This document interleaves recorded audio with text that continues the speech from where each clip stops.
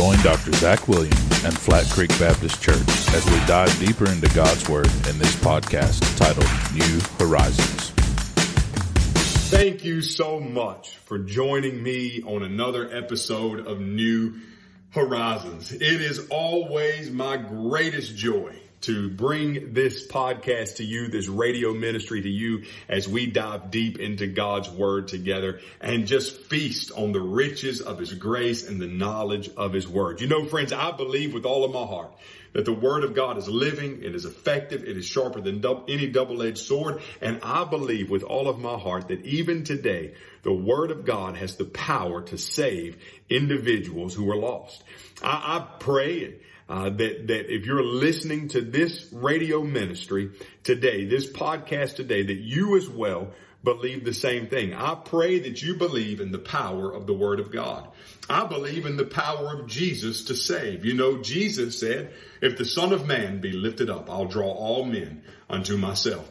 And friends, it is my belief that in the church today, if we lift high the name of Jesus, that we will see people come to a saving knowledge of Him, which is the work of the church, to bring people to the Lord Jesus Christ. It's on that topic that we want to continue our conversation of Matthew chapter 16 today. Today, we're going to go a little bit deeper than we have the last 2 days as we now enter into this topic of the church. And it's this topic that I'm hoping to carry into next week and in the weeks to come to talk a little bit about the church. You know, friends, I believe in the church. I believe that the church is still the most powerful and unique institution on earth. I still believe today that God has a plan and a purpose for His church. I still believe that the church is the banner which God brings the gospel to the lost of the world. And so I pray that you are part of the church, not just the church universal, but you are part of a local congregation. Friends, it's vitally important for you to be part of a local congregation. If you think about this in terms of just where we've been over since coronavirus, as it's come, and many of us have been secluded for some time, and isolation is great. Friends, I trust that you're the same as me, that as things have been shut down and we had to stop going to church for a while, that you missed it. Friends, if you are not in a Bible-believing church, get yourself into one. Find one close to you that believes the Bible, preaches the Bible, and just get into it. If you're looking for a good home church, come on and join us at Flat Creek Baptist here in Gainesville. We would absolutely love to have you come and join us. With those things being said, we come back to Matthew 16, and we remember the conversation that we had 2 days ago on Wednesday. On Wednesday, we just set the stage for this conversation as we asked that question, or I asked that question from Matthew 16, which is this: who is Jesus? And then really pointed the question back at you, and the question being, who do you say that Jesus is? It was with this question that the disciple known as Simon would answer. And Simon would say to Jesus, you are the Messiah. You are the Son of the living God. It was that answer that Jesus called blessed. He said, blessed are you, Simon, son of John, for flesh and blood did not reveal this to you, but my Father in heaven. And so yesterday we talked a little bit about natural revelation as opposed to special revelation. Natural revelation, those things we can know about God through nature. Special revelation is that moment the Holy Spirit moves on your heart and confirms the message of the Lord Jesus Christ, calls your name, and saves you. That's a special revelation from God. Today, I want to go just a little bit deeper. I want you to listen to what Peter says, or what Jesus says next to Simon. Jesus says to Simon, not only does my Father in heaven reveal this to you, but he goes on to say in verse 18 of Matthew 16, and I also say this, that you are Peter, and on this rock I will build my church, and the forces of hell will not overcome it. You are Peter, and on this rock I will build my church, and the forces of hell will not overtake it. So Jesus says, it's on this foundation that I will build my church. Now, the Catholic Church says that Peter is the rock upon which Jesus built the church. That Peter was the initial, what you would call Pope of the church, and that Peter is the foundation. Jesus here changing the name of Simon to Peter. Now listen, the word Peter in the Greek, or the name Peter in the Greek, is the Greek word, the Greek name, Petros. And it means a little rock, truly a pebble. Now, friends, if you know anything about a small rock or a pebble, it is movable.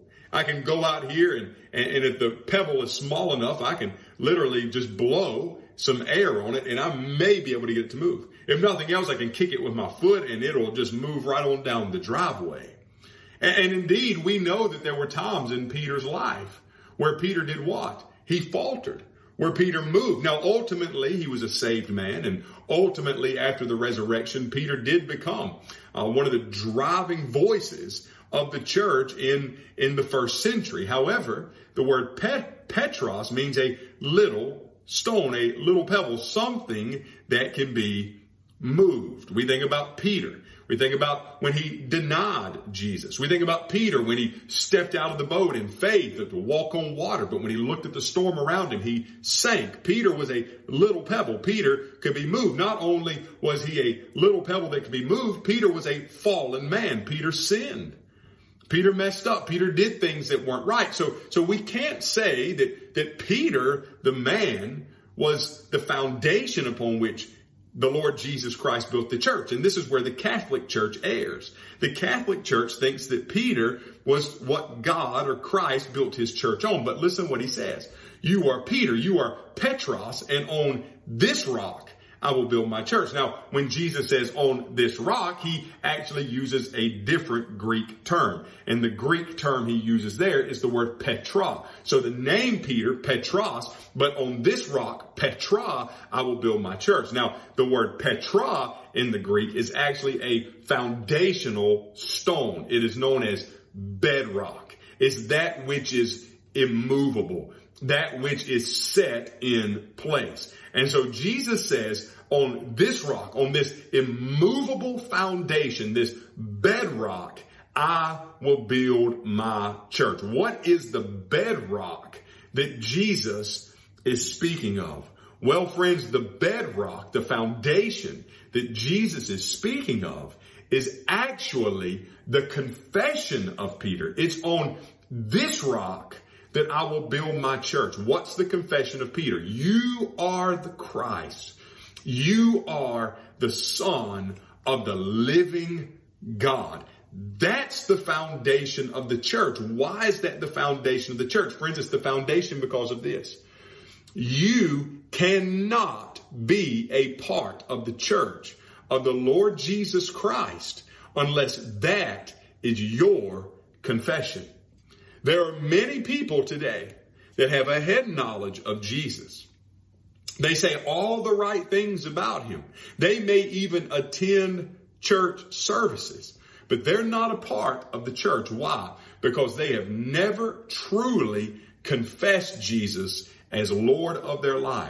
But then there are those of us who have a heart knowledge of Jesus. And for those of us who have a heart knowledge of Jesus, and we confess with our mouth that Jesus is the Messiah, the Son of the living God, it is on this rock that Christ builds his church. It's on this rock that the Lord Jesus Christ invites us to come and be a part of his church. And friends, when we come and become a part of that church, then guess what? Not even the gates of hell themselves can overcome us. We will continue this conversation into the church as we journey into next week. Guys, thank you for joining me on New Horizons. Have a great afternoon.